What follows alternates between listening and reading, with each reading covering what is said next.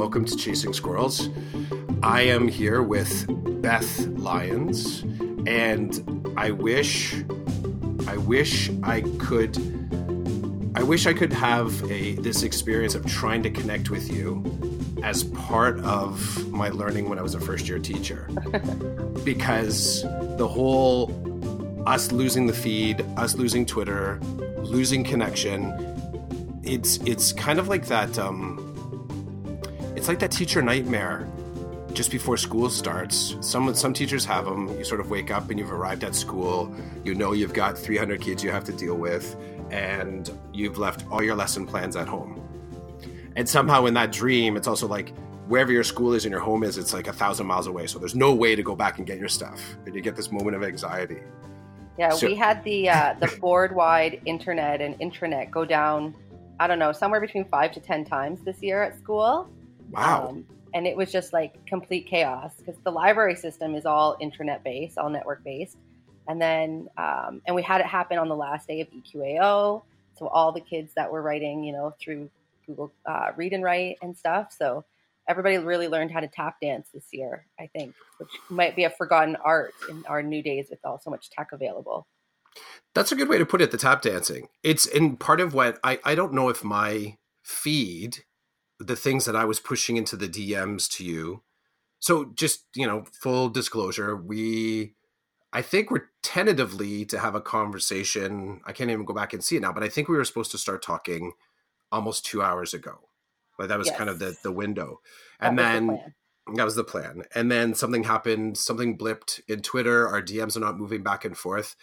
And it's one of the things that, and I'm curious about your perspective on this. Like I will say flat out, I started to worry about you. I did not share that in the on-ramp. And I don't mean that in the like super, super, super, let's bring this kind of like, because we were laughing a lot before we got on tape. So I still want to laugh a little bit, but I'm just saying when I couldn't connect with you, I had this moment like, oh my gosh, like what's happened? Well, and I was worried that you thought I'd totally bailed. I was like, he's going to think I'm such a flake and I bailed on this and why, what's happening? I was like, oh God, what a bad first impression. Totally inserted, our own emotional. Well, okay. So to that end, I'm thinking, well, maybe that last GIF I sent her, it was offensive. I was thinking maybe I did. I was like, Clef, I'm very opposed to high-fiving cats. There we go, high-fiving cats. Yeah. So, but it's funny in that gap. And I started to think of, of course, then the teacher brain pushed it out into, the things that we do. You say tap dancing. That's definitely one way to look at it.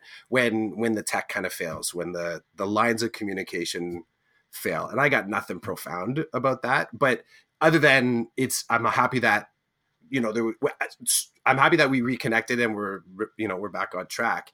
It did make me think, at least from, where my, I was wondering if I was like, she's fallen down or something. Like she's just, I'm imagining like just, and your mobile phone is just beyond your reach, but you've hurt your leg. Yeah.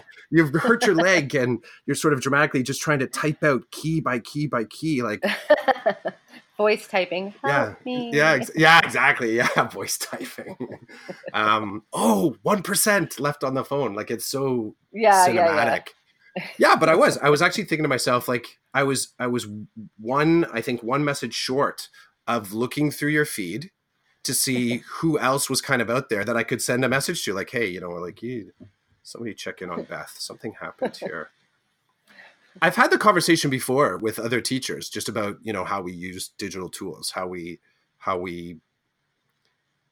communicate, why we communicate, and, if there's a deeper layer to kind of use it at. So we don't have to go into that, but it's an interesting space around losing connection when there's an expected connection and what that does to us, how it taps into for me, it was total human fear. I was like, it's the apocalypse. Something happened on that end.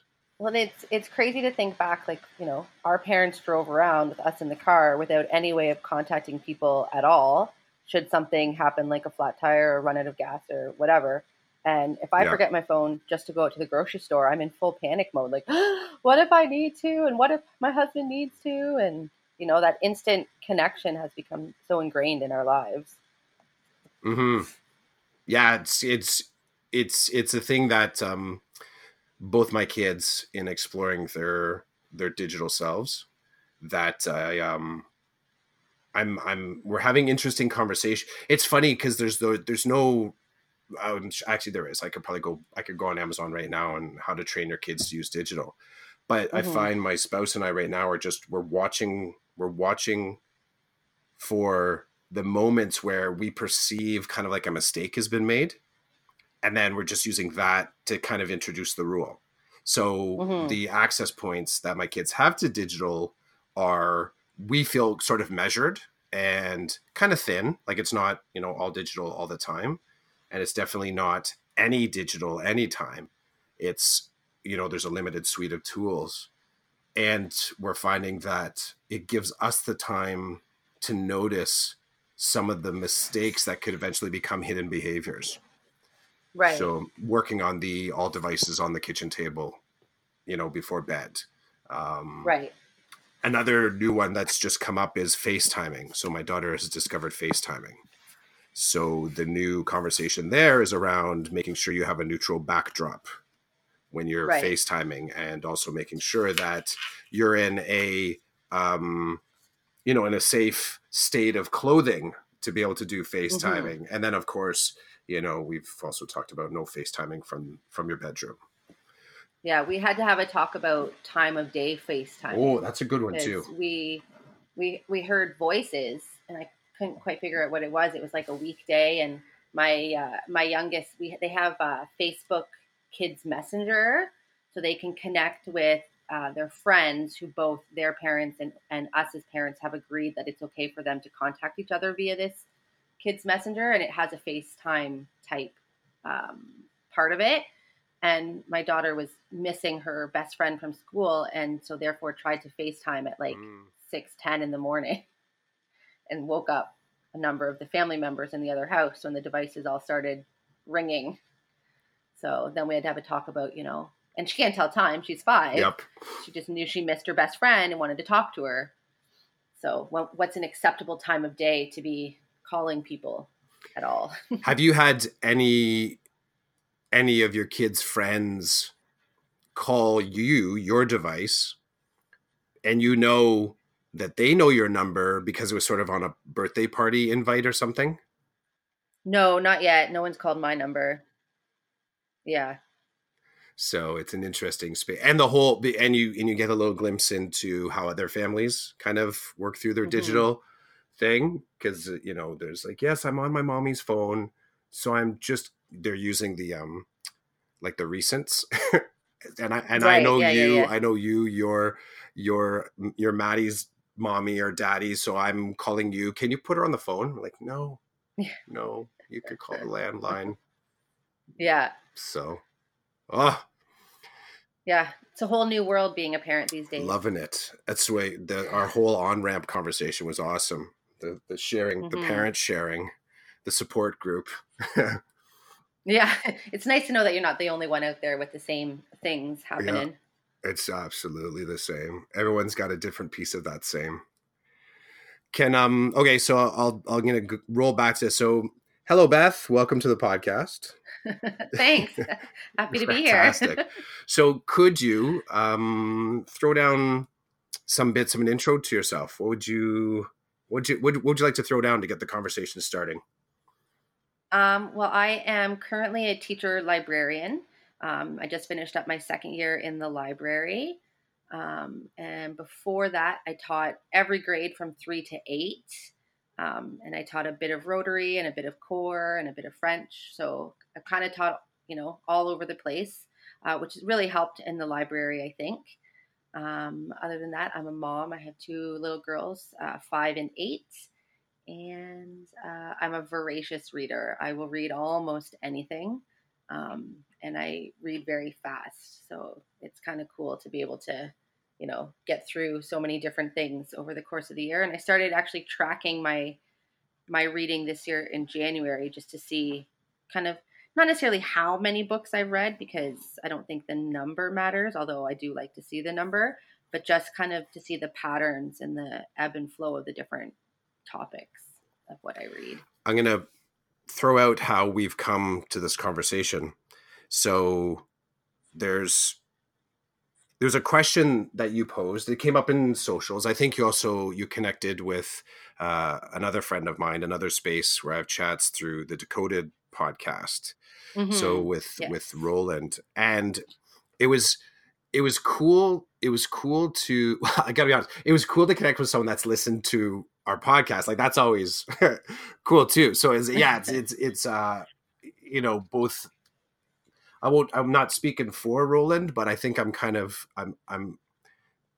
just sort of wrapping a little bit what his and my conversations about is that it is about for he and I, um, first off, building some sort of a reflective practice. Second, finding a way to share that reflective practice. And third, not really driving home that anyone has to be able to buy, commodify, like they can just steal whatever it is. So finding a way to do that, kind of like an open staff room / kitchen table frame. So you came across our podcast, and the question that kind of circled out of that, well, take it back to what was it that you noticed, and then I'll swing it into some of the stuff that we can talk about today. What was your recollection? What did you sort of like steal out of our convo?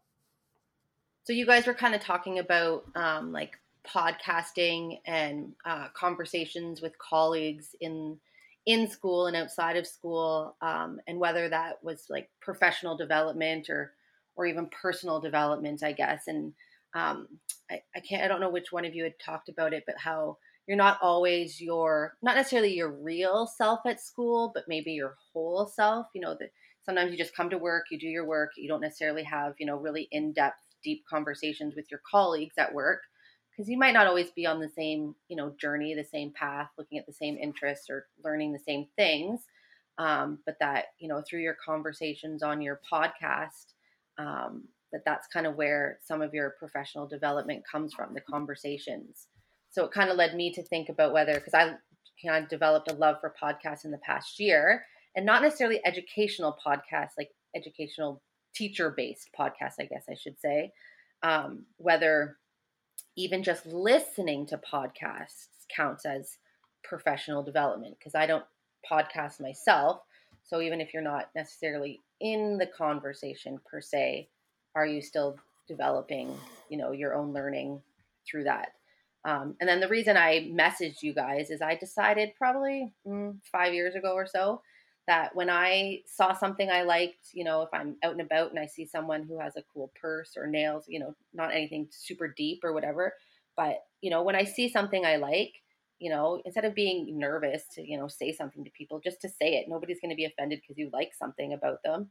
So I try very hard when I notice something that I like to reach out and at least tell the person, because it makes everybody's day a little bit brighter. So I didn't anticipate anything coming from my message, but I just wanted to be like, hey, I liked what I heard. It was cool, kind of thing. I think that was part of the vibe.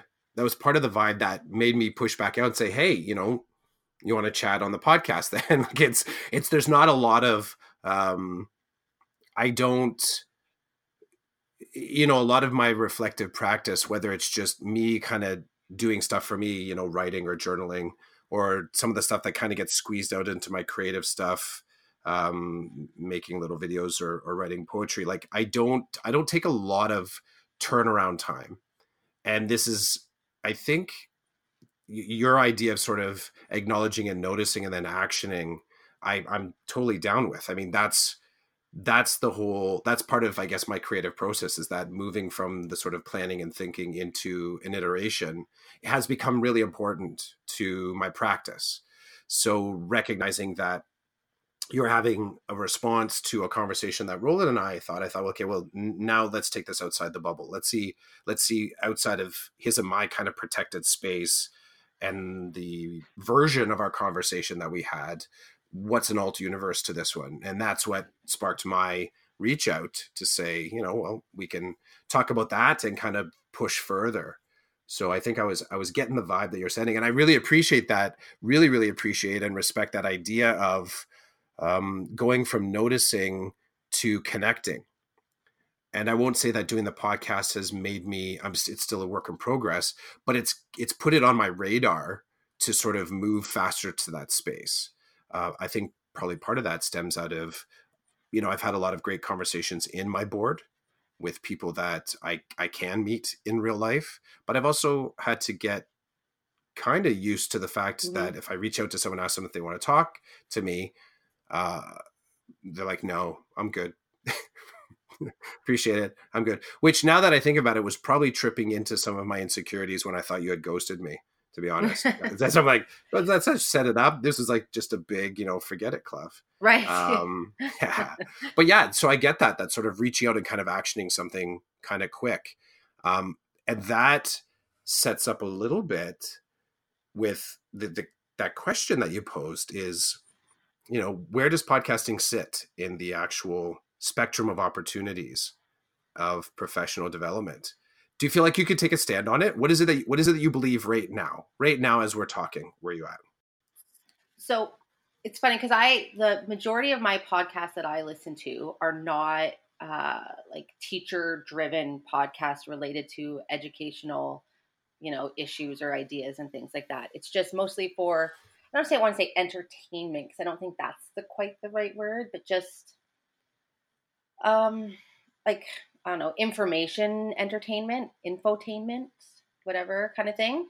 And so mostly I think it was funny because the little note that I kind of sent you is that I think the reason I like podcasts and listening to podcasts so much is that our lives are so busy nowadays and so fast paced that there's not a lot of opportunities for kind of sitting down and having a deep conversation with anyone about anything. I mean, even with my husband, by the time the kids are in bed at night, we have like 40 minutes. Like, we're not getting into anything deep other than like, hey, you want to watch this show? Yep. Kind of thing. So, a lot of the podcasts that I listen to are an hour or 2 hours long, and it's kind of a sustained narrative about something interesting.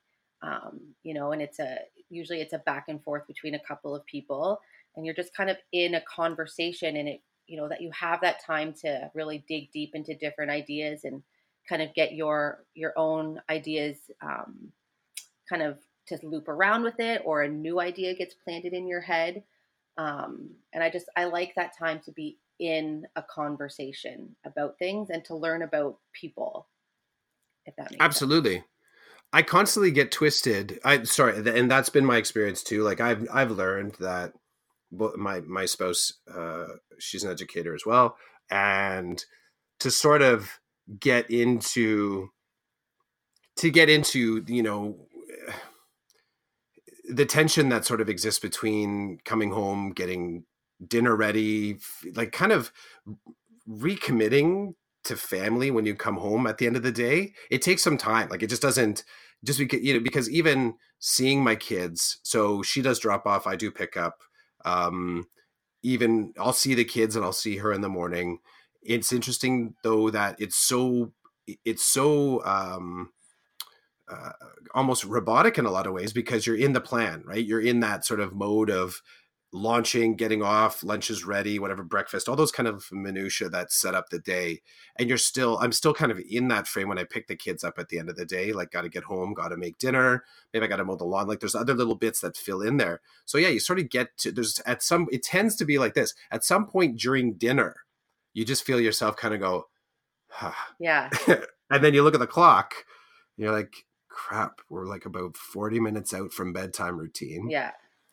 Yeah. So I totally get the speed of life stuff. Yeah. And my husband commutes. He actually works in Scarborough. So he has about an hour and a half one-way commute each day. So I do drop off and pick up. And, it's just me and the girls for an hour, sometimes an hour and a half in the evening before he even gets home. And, so sometimes we have dinner, all four of us. Sometimes they eat and then he and I eat. And then it's immediately, bath, bedtime. And then depending on the children's, ability to fall asleep. And if one of us ends up falling asleep with a kid, because that, happens too, we may not actually have a real conversation for a number of days, kind of thing. So yeah, it's, just kind of having that adult connection, being able to talk to somebody, even if you're not talking per se, I think has kind of evened me out a little bit. It helps me not feel like I'm, spiraling around with the children constantly. Mm-hmm. Mm-hmm. For your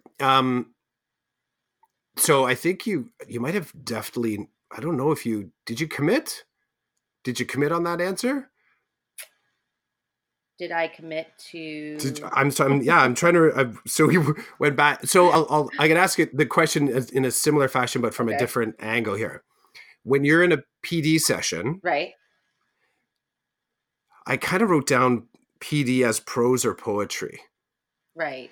So when you're in a PD session, do you feel any deeper connection with a PD session that is closer to kind of like the structure of prose, where you sort of get the ideas introduced, it's kind of like uh, it's supported, it's analyzed, the resources are given and concluded, or the PD session that feels a little bit more poetic, let's say, where it's maybe more um, a chunk of a narrative, or kind of like freestyling.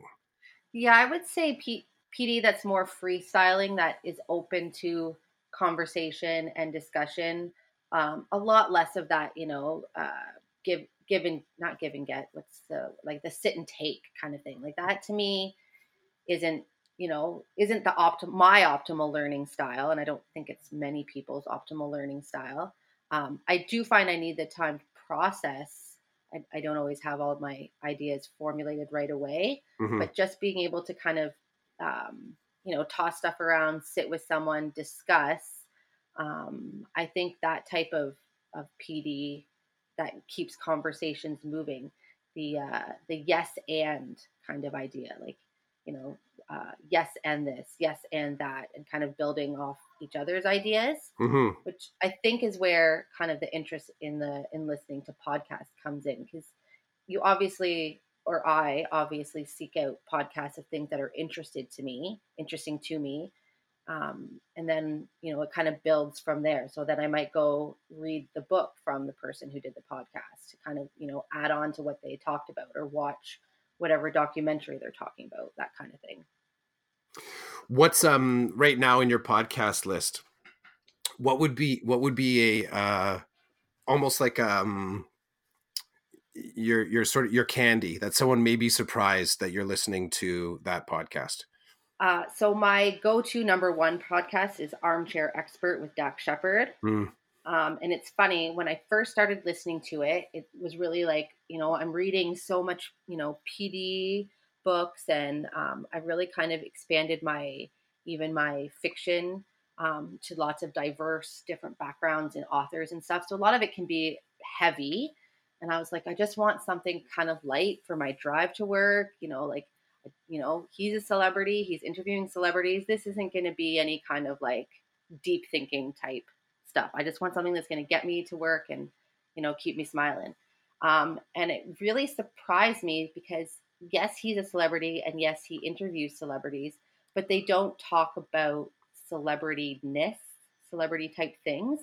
They dive really deep into people's backgrounds and their problems and their issues and their identities and how it relates to culture.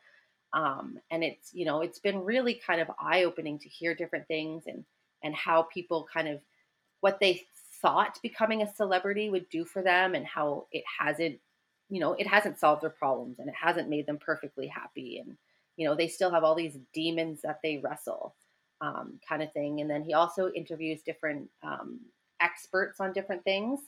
So let me see if I can pull, like he has, let's see if I can find one here he did, uh, it's one of the books I want to read this summer.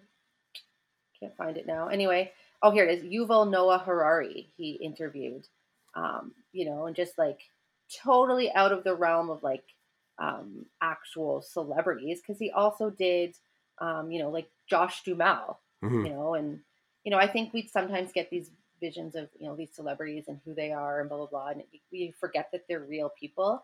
So that's always kind of my go-to for my drive to work, and it's really opened my eyes to different people.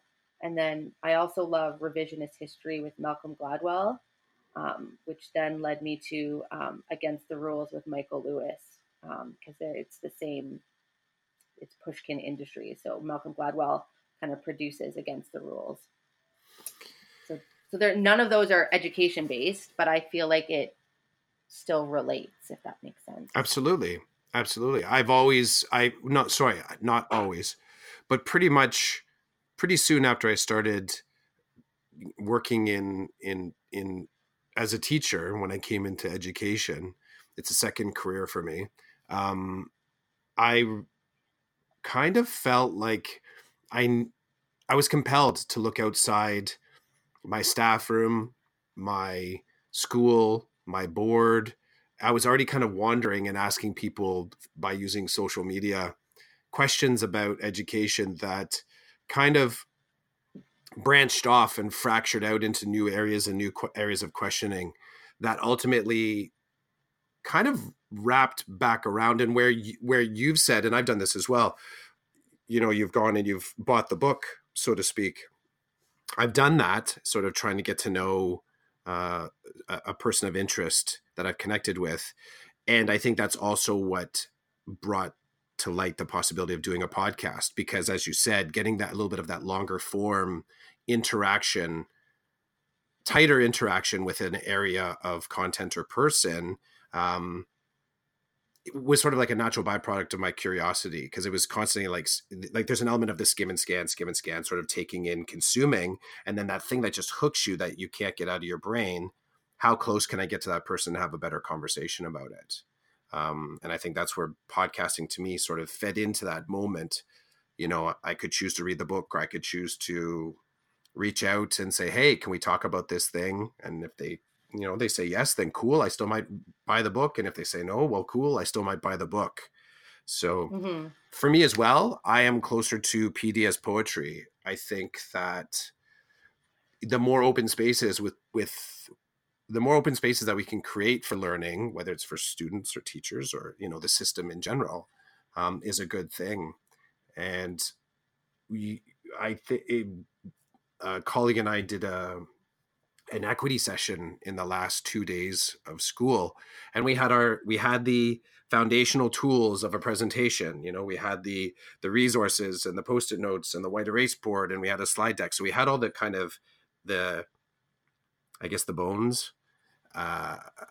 What the meat looked like on that actual presentation, though, we only made it through less than half of our slides, because we managed to design some provocations in it that we ended up just chatting as a group. I think there was maybe 20 of us for about 45 minutes. And there was a request for us to include a survey at the end, and we didn't bother. What we said instead was we offered a commitment to return to the conversation. And if the people wanted, we can go back through the slide deck, but we'll return to it in September, and we'll do some small discussion sessions. And it was a strange format. Sorry about cutting it. It was a strange format, because to have the survey, to create it, it's a funny thing, to create a survey before you do the presentation. Yeah, it was just occurring to me. I'm like, yeah, because what could you possibly ask in advance that couldn't be either redundant, strange, or off the mark? Like you're well, yeah, and you're putting your own perspective into the survey. And I think without being able to put it to words, that's what we both instinctively kind of felt with the topic, which is why we said we won't do a survey that you're just going to point and click. We're going to invite you back into the conversation again in September, and we'll see how it evolves. Listening to you talk about that, it made me, and I hadn't connected it till now with the podcasting and stuff, but I went to Ed Camp London, and I'd never gone to an Ed Camp before, so I wasn't really sure kind of what to expect. Mostly going to, PD, where people have stuff prepared, a slide deck, provocations, blah, blah, blah, whatever. And it was really interesting to just kind of be in a room with people who were all interested and intrigued about the same topics, but that nobody had something prepared. It was just a conversation. And it was really interesting, because the last one I went to of the day was about podcasting. And the idea had kind of been thrown up on the board by an educator who hadn't podcasted before, hadn't really tried out podcasting at all, and was just really intrigued by it and kind of hoping to get a foot in the door from the room. So she kind of facilitated a discussion about something she really had no idea about, which took, I think, a tremendous amount of bravery to be like, hey, I know nothing about this and I want to talk about it more. And then just to kind of, a lot of people shared out different ideas. And that's kind of where it sparked for me the idea of maybe trying this more with my own students in the library. I had hoped at the end of the year, but it just never kind of came to fruition, but Mm-hmm. definitely in September. So I think that's maybe too why ed camps seem to be growing in popularity, is people are, looking for those conversations and a way to bat the ideas around without, always having the expert at the front of the room giving the ideas. Yeah, I would agree. I think it's a great, if you're test driving or what's that? I think it's a marketing or business term where you put together the minimal viable product. I think that's what Like it a is. focus group or something. Well, within a focus group, but the actual thing that you create, I think, is actually the acronym of MVP, but it's the minimal viable product. So it's kind of like that. If you're to do the podcast, like your minimal viable product would be sort of you talking on your mobile device, maybe using music on the radio behind you to sort of like fade in an intro song and then sort of turn down the volume, start to talk, and then you know what I mean, like you could actually create a little pocket podcast just to test drive and see, can you do this at a really minimal level, and then you could share it out and see, what do you think. But Mm-hmm. I like those ed camps because I think that that's where people do a similar thing with the ideas. They sort of arrive with like this kind of sketchy kind of inspiration and then crowdsource it in real life, where you get not only the information experience, but I think you get valuable tone and texture to it. Like you get Mm-hmm. emotional response in those conversations that sometimes can be really, really neutralized by solely exploring these topics digitally. Um, so you get, I think, just a nicer litmus of the reaction, the emotional reaction to the thinking, which for me is always, it's so important for me to get that from outside my silo, outside of my brain. Like, what does this really, not only what does this look like outside of my silo, but what does this feel like outside of my silo? Mm-hmm. Some of my podcasts that I've done, I've just gone and sat with the iPhone between us. And I really enjoy those ones, like where I can just sit across with no more technology than I have a decent audio recorder on my phone. And then I play it out that way. And often the questions that I want to ask change almost instantly. I think it had something to do with people's voices too. I know in that one episode of Against the Rules that I sent to you with Malcolm Gladwell and Michael Lewis, and they're talking about the difference of telling a story when you write it versus kind of doing a story through podcasting. And they were talking about different people's voices and how a voice can lend kind of a weight to the story, or the credibility to a story if it's someone's own story. Mm-hmm. So I think that too might be what draws me to the podcast. Is I love reading, as I mentioned, but hearing the actual voices of humans, it might be something that we've kind of gotten away from with so much digital. We text now, we email, we DM. We don't maybe hear voices as much as we our humanness needs us to be hearing voices. So to that, and I agree, I think that I think in that podcast, I think Gladwell kind of went, he went very close to the throat, because I think in my take, what I was getting from was that it's not only the story. Sometimes it's just the sound of the individual telling the story that can sometimes break Mm-hmm. it, or someone's distractibility that they're just not getting to the story. It's there, but they're just not Yeah. getting to it. My subtext to all that I kept on thinking about as I was listening to that podcast, and to anyone that's picking up this cast, it's a great cast. The first episode is really good too, about the NBA referees. When you sent me the link, I was like, where do I know this from? So I heard the launch episode about the basketball players in the first one. Great podcast. Of Against the Rules. Great podcast. Anyone that wants to check it out.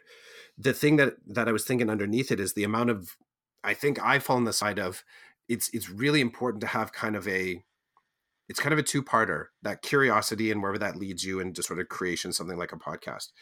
But I also think there's kind of like a minimum amount of doing that you have to have underneath it. So it's in the beginning, I will say in the beginning, when I did this podcast, I had a list of like 65 questions that I thought I had to ask. No joke. I'll share the doc with you if you want. You can, I believe you. 65 is a yeah. lot. And I don't mean it. Part of it is I share it now just out as maybe other people would want to use this. Maybe they would want to just play with it. Maybe it's just, it could be unremarkable, or it could be a tool someone wants to use them. And then I kind of chopped it down again. I'm like, okay, here's the real ones after what I should be asking. And at some point I was like, it can't work like this. Like, it wasn't working like this, because what I was kind of avoiding in the conversation was me. Like, I wasn't actually participating at all. It made it, there's this balance between, I find, in this medium, kind of having the guest or the other person that's in the room with you share their thing without being able to sort of stay in that space if the conversation stays on that topic, but also for me, like, to say, okay, now I got to get to question number 7. Right. And that kind of a hairpin turn, you hear it. You hear it on the other side. Yeah.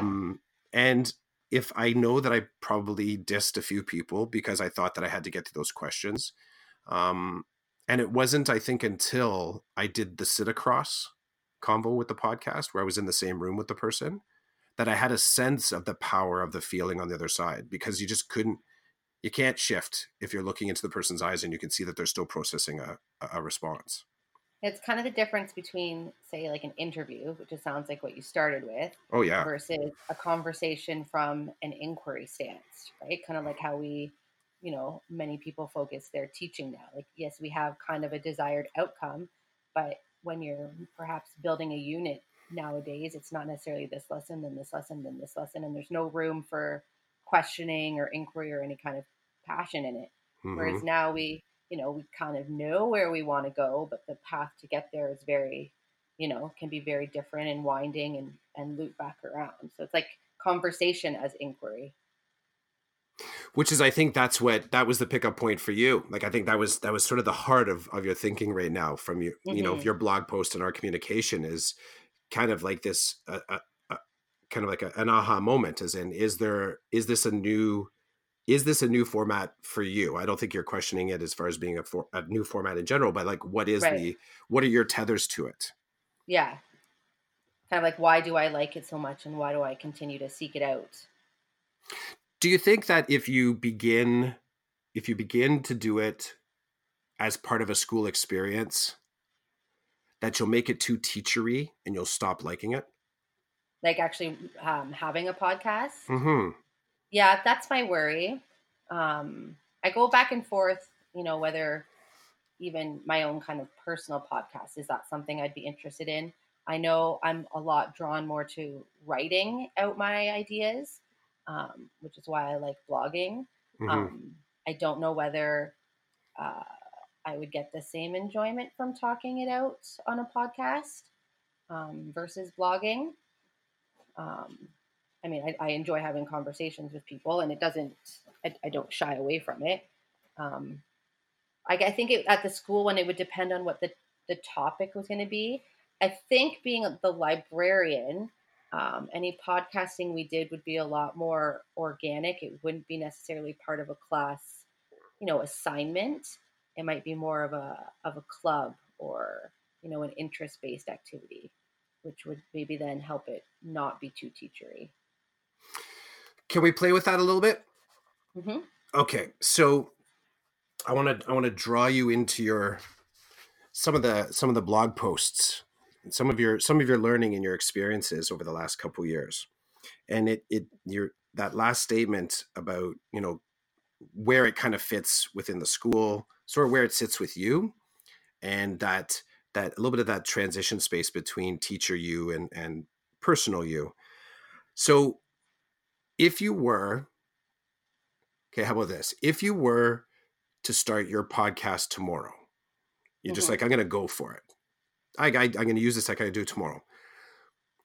what's the conversation? What would be your first episode conversation? Not necessarily the person, but like the conversation that you would like to have, and the conversation that you're just like, nope, that is just not for me, not a conversation I'm going to have. Any first conversation would probably center around books and reading, being a librarian, um, kind of thing. I would guess. I like that you're guessing. I feel like you're interviewing yourself. What's the so books to what end? Um, I think using books to push your own thinking or to push outside your boundaries. Hmm. Like uh, in all of the PD and stuff I've done around teacher librarianship and things like that is making sure you have a diverse collection that allows the students to see a mirror into their own lives and a window into the lives of others. um, so just what books push us to see ourselves in a different way and then push us to see others in a different way. It might be interesting to talk to people about that one book that really kind of pushed them, really was an aha moment. Or a pair of books, fiction and nonfiction. How would you something that you've paired together on the same topic? What would be a conversation that you definitely, as of right now, just this moment, I know it's going to be recorded forever, but the what wouldn't make the cut for you right now? So it kind of comes down to, just a conversation that's it's not worth your investment right now. Even if it's going on out there, what would be a conversation or a topic they're just like, yeah, that's just not for me? um it's probably going to be super unpopular, but I would say like coding and tech and stuff, just because I think there's so many people out there already talking about it, Mm-hmm. and doing a great job of it. And it's just not necessarily my wheelhouse. Mm-hmm. I'm not anti it at all. I love exploring different tech and trying out different things. It would probably not be my focus. That's fair. That's totally fair.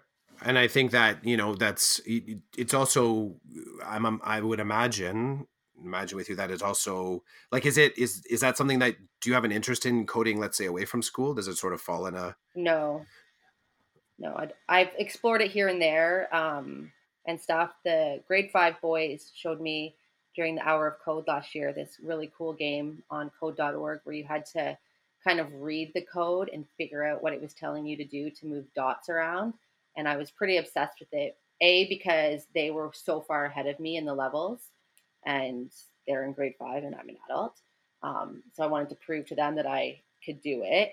But I can't honestly say I've done anything since December.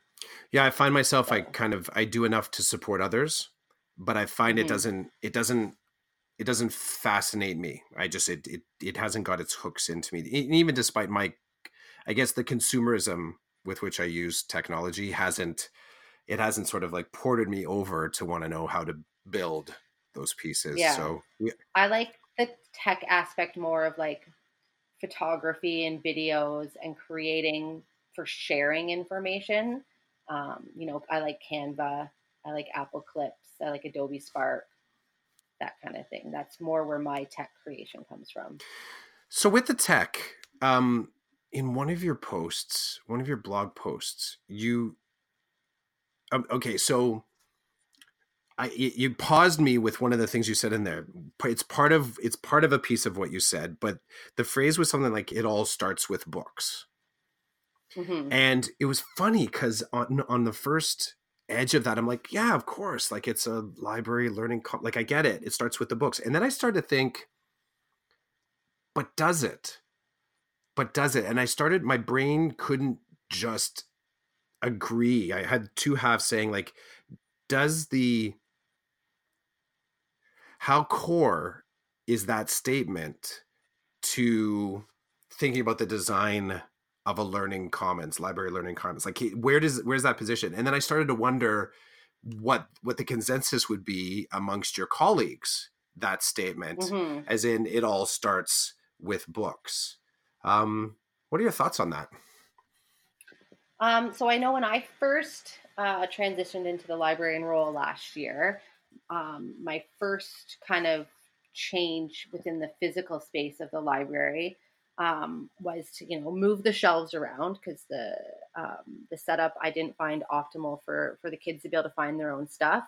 So we moved the shelves around to create kind of like, this is the nonfiction, this is the novels, this is graphic novels, this is picture books, and then really updated visual signage for the students. So my school is a K to 5, and about 860 students, and 300 of those students are kindergarten children. So we have lots of uh, tiny humans moving around in the space. And then we have a very high ELL population. So adding a lot of visuals to the signs and things that the kids were able to self-regulate in their book choice. Because we also moved to a free flow system where we don't have any class booked periods anymore. The kids come down on their own in small groups and do their own self checkout, usually while I'm co teaching with a teacher and their class on the other side. So the kids pretty much run the book checkout on their own. Often, if there is a problem happening at the checkout computers, by the time I notice it, other kids have helped solve it for the kids. Big kids help little kids help big kids, kind of Mm-hmm. thing. So I wanted the kids to be able to regulate their book exchange and finding their books on their own. And what has happened is actually our circulation increased like almost doubled from before the year before. And when we have all sorts of provocations and tinkering stations, we have Lego, we have the Kiva planks, we have loose parts, we have all that kind of stuff. But for the most part, when the kids come, it's books first. They want the books first. I can track what inquiries classes have started based on what nonfiction section the kids are into. I can tell when the grade 2s have started looking at animals because there's almost no animal books left in the library. I know when the grade 3s have started looking at settlers and First Nations. Um, so it's really interesting to see, to watch the kids come. And yes, they're really excited to build with Lego, but they usually don't do that until they've found their books. They come in, return their books, find their new books, and then if they have time, they'll tinker with something. But the space is still books first.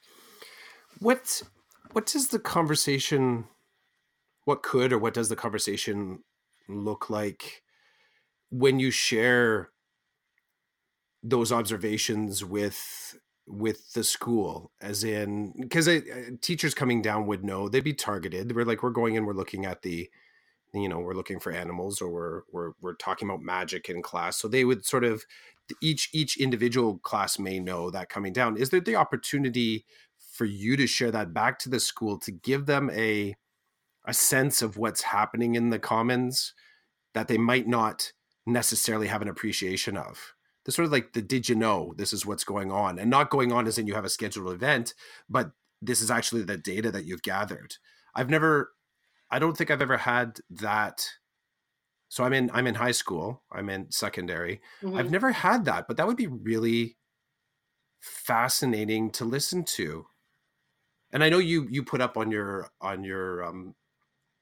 blog, you an infographic that you created, so you have some of Mm-hmm. the data that's blooming, kind of rooted in your space.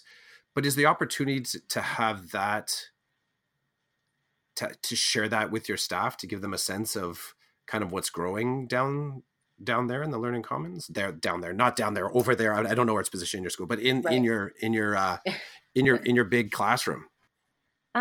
Yeah, there's a lot of staff that come and are interested in the library. It was a hard transition last year. There was a lot of staff that, I don't want to say opposed to the transition, but were hesitant with the changes. They weren't really sure how it was going to work and how the students would be able to handle that kind of independence. So there was a lot of conversations about that. I shared a lot of data from other people who had done action research based on it, who had already been trying the system in their libraries. And I often make, videos that I put on our virtual announcements about different things that I've seen happening in the library, and things like that. And then if a teacher's on Twitter and a student's, doing something kind of cool or interesting, I post it to Twitter and tag the teacher. So the teachers do have an kind of a window into what's happening in the library because they aren't always there with their students now. So I try and share out that way as much as I can. It's a one of the questions that I just wonder about the library. It's just it's one of those spaces that, because I remember having I talked to this about, I was talking about whole school learning, and in that process of whole school learning, talking about sort of some of the untapped learning spaces for some schools. Like, actually, you know what? I think this was I can place it now. I actually went to Ed Camp Brampton, Ed Camp 905, a couple years back, and they were talking. The topic that I landed into was developing maker spaces when the school doesn't want them to be in the library. They want the library to be a little bit more. This was the starting point. So how do you include maker opportunities for students if the culture of the school is libraries are for books and quiet contemplation? And it was a cool conversation, because I think it was kind of split. You had people that wanted to keep the library as this sort of like shelves of books and quiet desks, and then there was others that were trying to transition out but felt they couldn't. And so one of the topics that kind of bloomed out of this was the library reflecting the school, or the library as the window to opportunity for the school. Right. So is it the place where you're actually able to say, hey, school, have you considered this? What does that kind of, what does you would have been cool if I had met you there. Maybe you're at the, I don't know, but it would have been cool to have this time travel and have this conversation again. What are your thoughts on that, as far as library holding form because the school wants it to be that, or library being the thing that's kind of pushing out kind of the new? In my position, our library is pushing out the new. For sure. And it's funny, a lot of our K educators come with the kids. So they come in a group of 8 instead of 4 with an educator. And they're spending their time telling the kids, shh, quiet, it's a library, shh, it's a library. Meanwhile, I have, 50 kids from grade 1 to 5, not running around like maniacs, but they're not quiet, and they're not, whispering. They're, building with Lego and like, hey, Miss Lyons, come take a picture. Or, hey, check this out. I have had some kids mention that they wish the library were more quiet so they could read. So we're actually going to kind of explore purchasing noise canceling headphones next year for the kids who want the space to be quiet. But we've used the space to kind of push out a maker culture, to push out hands-on learning, to push out tinkering with things.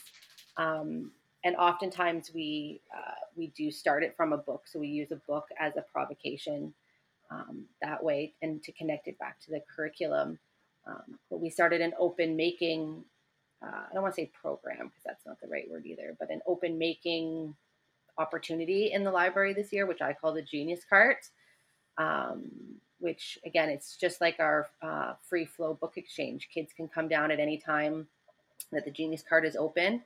And explore with the different kind of making materials that are there, and whatever kind of making challenge, because we've explored some design thinking and then some different kind of materials that kids might not otherwise have explored before, but they're not necessarily coming with their class all the time to do the making. And then towards the end of the year, as the book exchange wound down and the library started to I had to close it up so I could, get everything ready for the summer. We made the Genius Card a sign out opportunity. So classes could sign it out and take the materials. So it was more of a mobile makerspace that went to their room to do whatever activity they were doing. I like that. I think when I get back in September, I want to check in with the teacher librarian, because I am curious about that. I'm curious about the, how different. I always like the idea of like cross-curricular things. I like the idea of learning in hallways. I like I like student led, not even student led, let's say student first opportunities. Like you're saying, like the kids are kind of signing out their books and other kids are helping out. Like that really is, I think of, what book am I reading right now? Troublemakers. I'm reading Troublemakers. I forget author last name Shalaby, I think, and I don't remember if it's in the introduction, but it's in there, and it's talking about schools as the practice ground for the democracy that eventually will sort of be outside the school. And is that Mm-hmm. how close is that? How close of a connection is that? Is it artificial? Is it, is it real? Is it challenging? What are the things about the things we're actually offering up? And it makes me think about also the types of communication that happen between the adult designer and makers.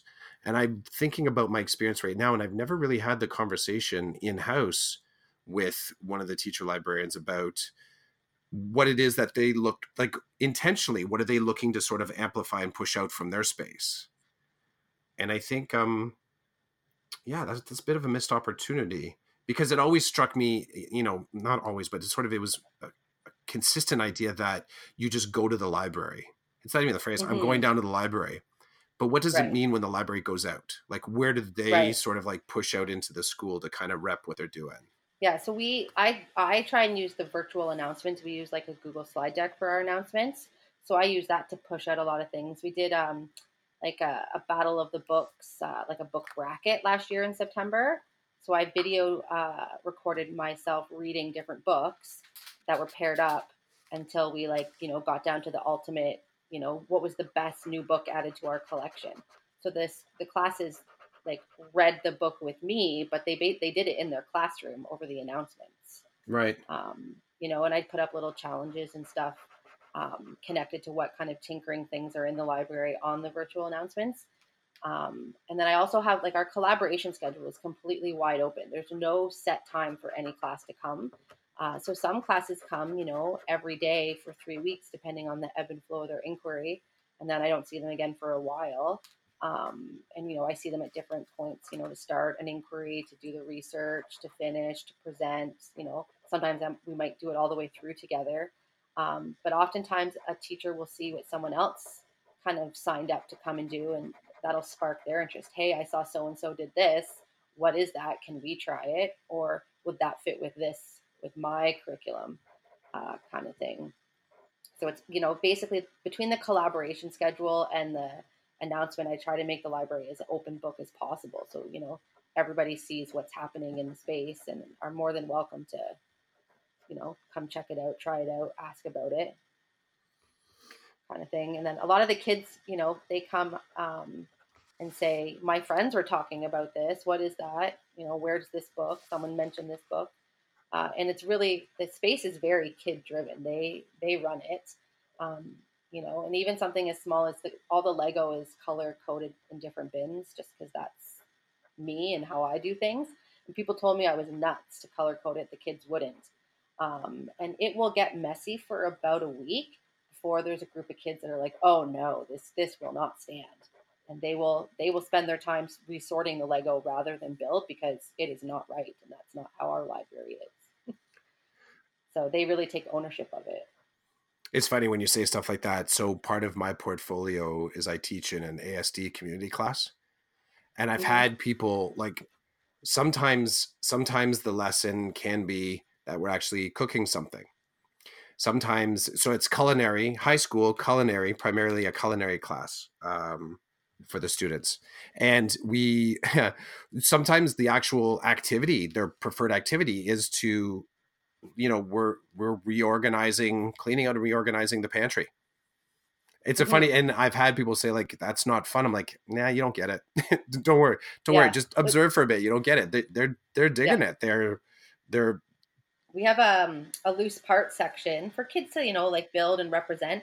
But there's a lot of kids who will come, dump a bucket, sort it by color, size, whatever, put it all back in the bucket and leave again.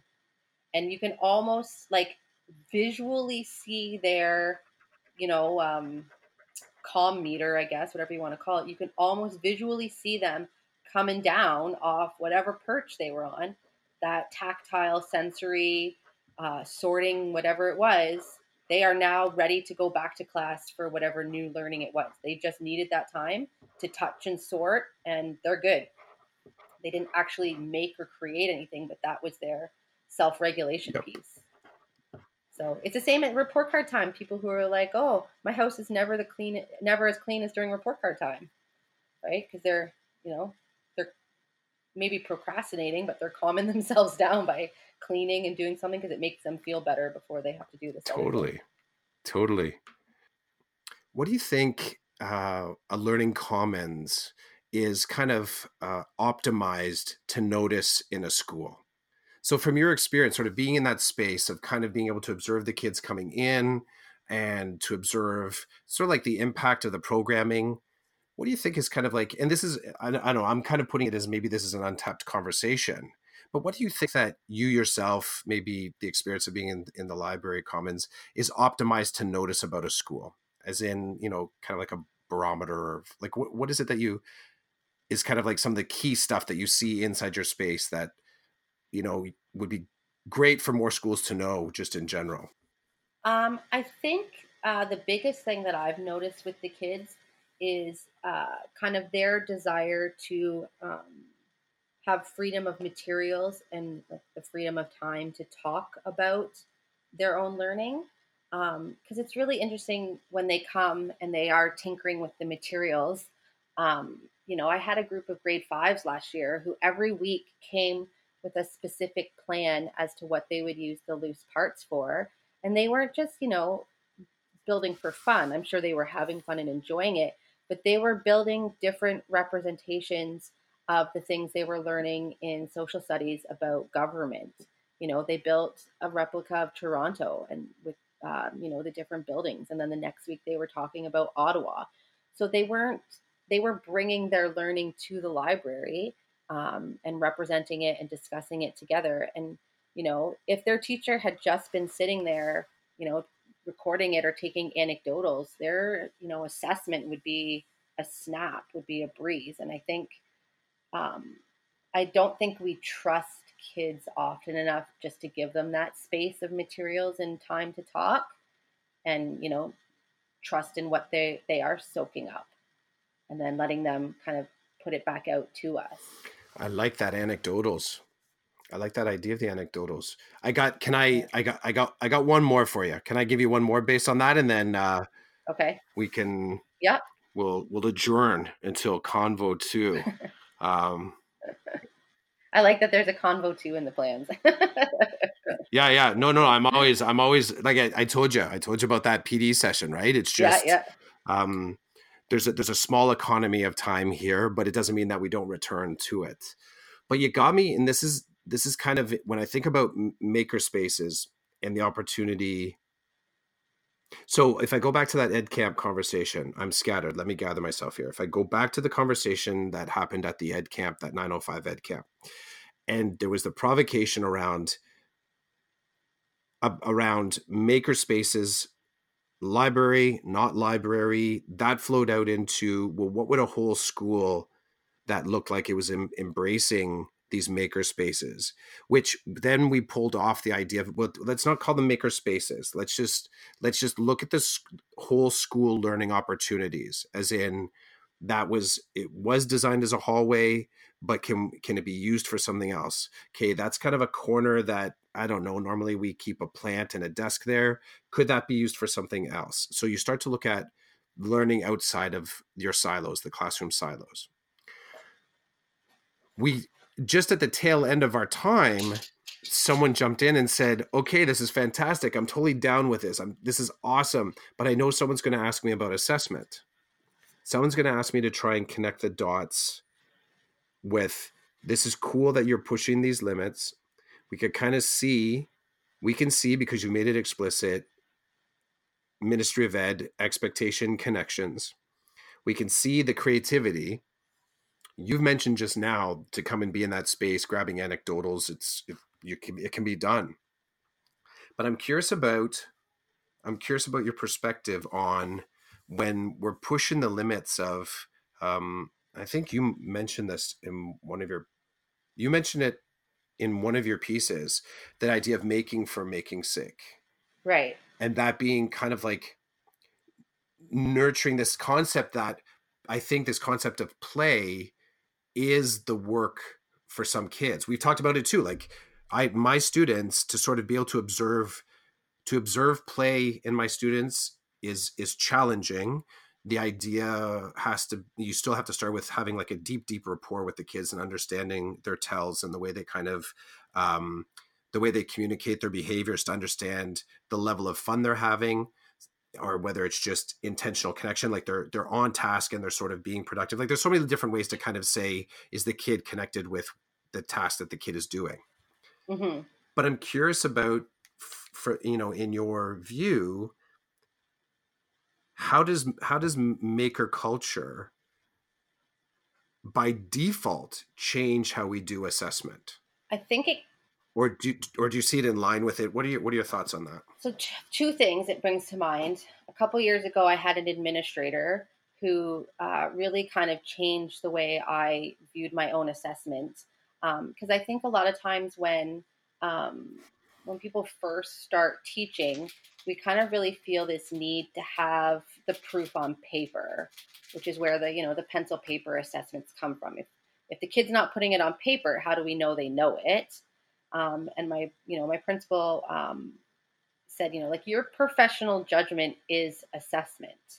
If you see a student do it or hear a student say it, whether it's to you or to another student, that's still assessment. And so that's really when I started to keep a huge supply of post-it notes. And if I heard a kid say it or saw a kid do something, I wrote it down on a post-it note. And then as tech evolved, pictures and videos, obviously. And then I think the kindergarten document is a really underread document by anyone who's not a kindergarten educator. And one of the big kind of statements that comes out of it is, why this for this child at this time, kind of thing. And I think the maker culture, maker movement really helps push, that thought process. What does this child need at this time to help them with their learning, to move them to the next step? And last year I did a small group literacy project or literacy unit with three or four students from our special needs class at the school.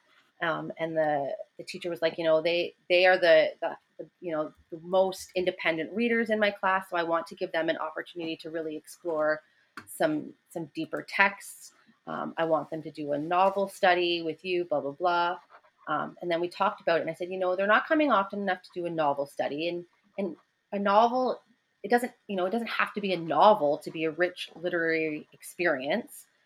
So instead, we kind of brought it back around, and we decided to do a Chris Van Allsburg author study.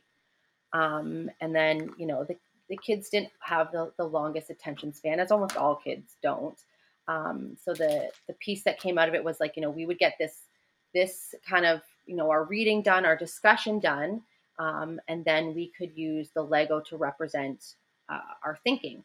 And the kids just kind of naturally started to build and retell the stories through their Lego. They would, build the scenes and the setting, and I could hear them talking to each other. No, this happened first, and then that happened. And I basically just sat there and, verbatim scribed what I was hearing from them. And then one of the books we read Jumanji and The Garden of Abdul Ghazazi, which both have animals in it. And so then they started to ask all these questions about animals. And I said, well, where could we find this information? Which obviously led us over to the nonfiction section.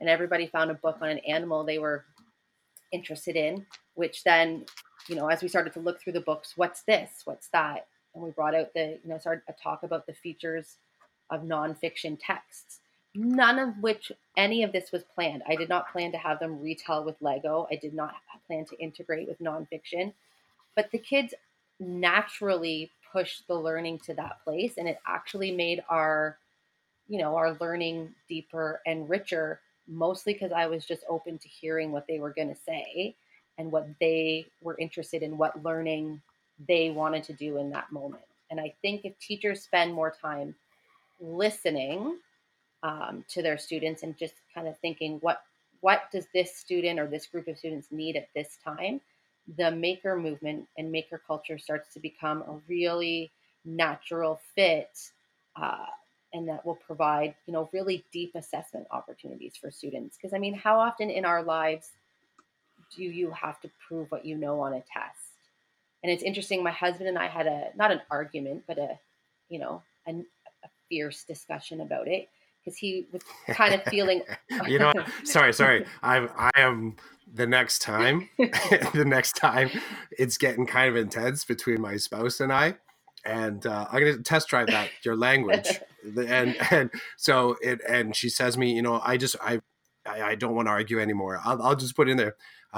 This is actually a fierce discussion.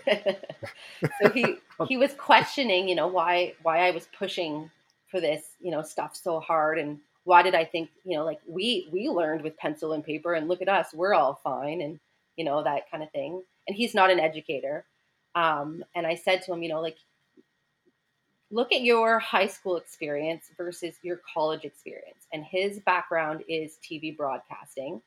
And when he went to school, his assessments were creating videos of things. And I said, when were you more engaged and when did you have better marks? When you were in high school and you had to write all your stuff down, or when you were in college and you could make videos to show your understanding because that's where your interests lie. And you could almost see the light bulb like literally poof above his head. And he was like, oh. I'm like, yeah, I like writing essays and that's where my strengths lie. And I want to, prove my understanding that way. But you didn't, and your program gave you that opportunity. So, when we figure out what this child needs at this time and letting them do that, then, everybody's, ability to demonstrate their understanding is just more, is deeper, I guess. I like those moments, those aha moments. Mm-hmm.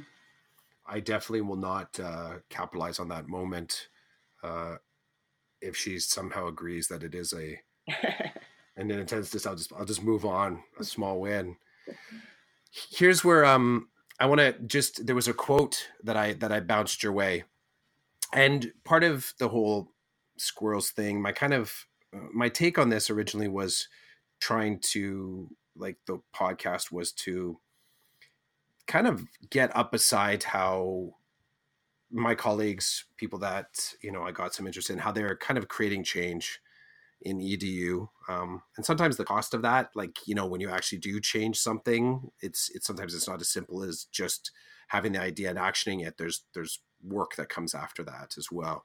But I sent you that the Van Gogh quote about a great fire burns within me, but no one stops to warm themselves at it, and passersby only see a wisp of smoke. And I've come to, it's kind of like one of my current faves, only because of sometimes the nature of the work that we do it's behind the scenes a little bit. So it's kind of happening a little bit behind the curtain so that the students, our colleagues, the community can kind of benefit from some of these things. So I'm curious in the spirit of that. I'm curious as to whether or not there is something kind of cooking on the stove for you right now as you move into, this will be year 3 being in the, so yeah, is there anything that you can share as a preview, or is there just something that has been a long form project, or a bit of a reveal? What's coming down the pipe for year 3? The open making, the Genius Cart, is going to be a big focus for me next year, because we kind of dipped our toes in it this year, started out to see where it's going to go, and I've been documenting it as an action research for there's a library symposium called Treasure Mountain next year, right after the library conference in like end of January, beginning of February. So I'm hoping to kind of present an action research on kind of what this Genius Cart open making, project, what it's kind of evolved into and what we've learned from it. So that's going to be a big focus for next year. Also, we've really done a lot of work on kind of diversifying the collection, especially the chapter books in the library. And I kind of just anecdotally noticed that the more diverse the collection has become, the greater kind of circulation I'm seeing in the books. So I kind of want to maybe focus on that a little bit more, make it more, what's the word? Not purposeful, because I think it's so purposeful, but I can't think of the word now, but I want to, document with the kids, talk about with the kids, and then provide the kids an opportunity to really, recommend books to each other and talk about, why are these books interesting to me? And, what am I learning? Kind of get them to have a deeper conversation about what they're learning about themselves and their world through reading these different books from different backgrounds and different authors. I like it. And blog posts will ensue. Yes. I hope. Most likely. Very cool. Yeah, I know. It's an investment, eh? Like we is. spend our whole on-ramp was just, talking a lot about how awesome it is to be a parent and the challenges that come with that. And that's where this kind of stuff slots in, right? Yeah. Every once in a while I hear a crash and a boom from upstairs and I wonder, did that make it onto the mic? And I'm like, what did they just do? And then you wait, right? Yeah. Like, is that a happy squeal or is that someone in pain? Working through those feels. Yeah. So Beth, where are people wanting to connect with you, wanting to have some more conversation with you? Twitter is probably the best bet, which is at Mrs. Lyons Library on Twitter. And then my blog, I always have to look up my blog address. I'm so bad. I didn't memorize it. Let me find it here. thelibrariansjourney.blogspot.com. I do the same thing whenever someone asks me my my mobile number. I'm like, I have to get my phone out. Like, what was the? It's the same details, eh? Managing our digital selves. Yeah. Big thanks, friend, for tolerating the digital hiccups today. That's okay. I've noticed that all your DMs have come through now. Oh, did they all come through? Yeah, I have like a whole bunch now that I can go back through and see. Yeah. Let's see if mine's mine. Are you okay? I'm worried. Seriously, yeah. That's awesome. Yeah. There's the link. Yeah, I can see all your Post-it notes now. Oh my gosh. Just in time delivery. Thank you, Twitter. That is hilarious. Yeah, it's all up. Yeah, so now you can see my little digital space that that's where it's my hovel in the corner. I'm excited in the new house. We're gonna have a space for me to set up and be my kind of creative zone. Because I also bullet journal. And I'm always just like carrying materials around to different places of the house. Yes. So my husband's like, what do you think about putting a desk? And I was like, yes. You know what, though? Let's be completely honest. It's not just about having the space. It is about the practice. And my practice is that I have markers and pens. I don't invest in washi tape. I haven't gone that far yet. I don't have like the specialty things, but I have probably 8 different journals or sketchbooks on the go. As I look over to my left, there's a stack of 3 that people have bought for me, right? So right, yeah. And I can't resist buying one whenever I see one. Even if you actually, that's what, when we were having all the Twitter problems, I was like, well, I'll just sit here. I'm reading a book called Atomic Habits, and I was doing a sketch note for my book club. So I was like, I'll just continue my sketch note while I'm waiting for us to because it fits, right? Right. I was like, well, I'm not going to waste the time. I'll just sketch note. Do you have Post-it notes in your car? Yes. Yeah, in my purse. Every purse has Post-it notes and highlighters and flare pens. Do you ever note when you're at a red light? No. Yeah, me neither. Sounded very sincere. But it is always so. I tend to only be in my vehicle. My wife's vehicle is a little bit more like the family vehicle. But it is funny. Like my car isn't the car that has like coffee cups and like that kind of stuff all over it. But it is like I've written stuff at stop signs. So like the seat will be covered in like notes and scribbles. And she's like, what do you live like this? I'm like, it's just note taking stuff. She's like, okay, can you organize it ahead of time? Because it's kind of like she's just dusting off the seat when she gets in the passenger side. So yeah, it is I would say it's a habit. I should figure it out. So thanks for maybe voice memos. Yeah, no, I got those too. There's little bits of me all over the place like that. So I'm findable, right? If we had a cat, it would be worse because they would be all these little balls of paper that they'd be patting around all the time. So thank you for your time. No problem. Definitely look forward to your posts up on year 3, and maybe that's after you make it through the year 3. That's where we can return to this. I still have, you can see we didn't make it to all the cues that I wanted to throw your way. I know. I'm reworking. I did a 3-year transition plan, obviously 2 years ago. And I'm reworking the year 3 transition plan because at the time, year 3 was like, continue. Because I really didn't know where we would be. So now that we're starting year 3, I'm kind of revisioning it with a lot more like if-then statements and a lot more focus. I also just finished my library specialist in the spring. So kind of, taking that learning and putting it into the year 3 vision plan. And then kind of going from there. Action some of it, yo. That's the plan. Yeah. So you get a whole lot of doing.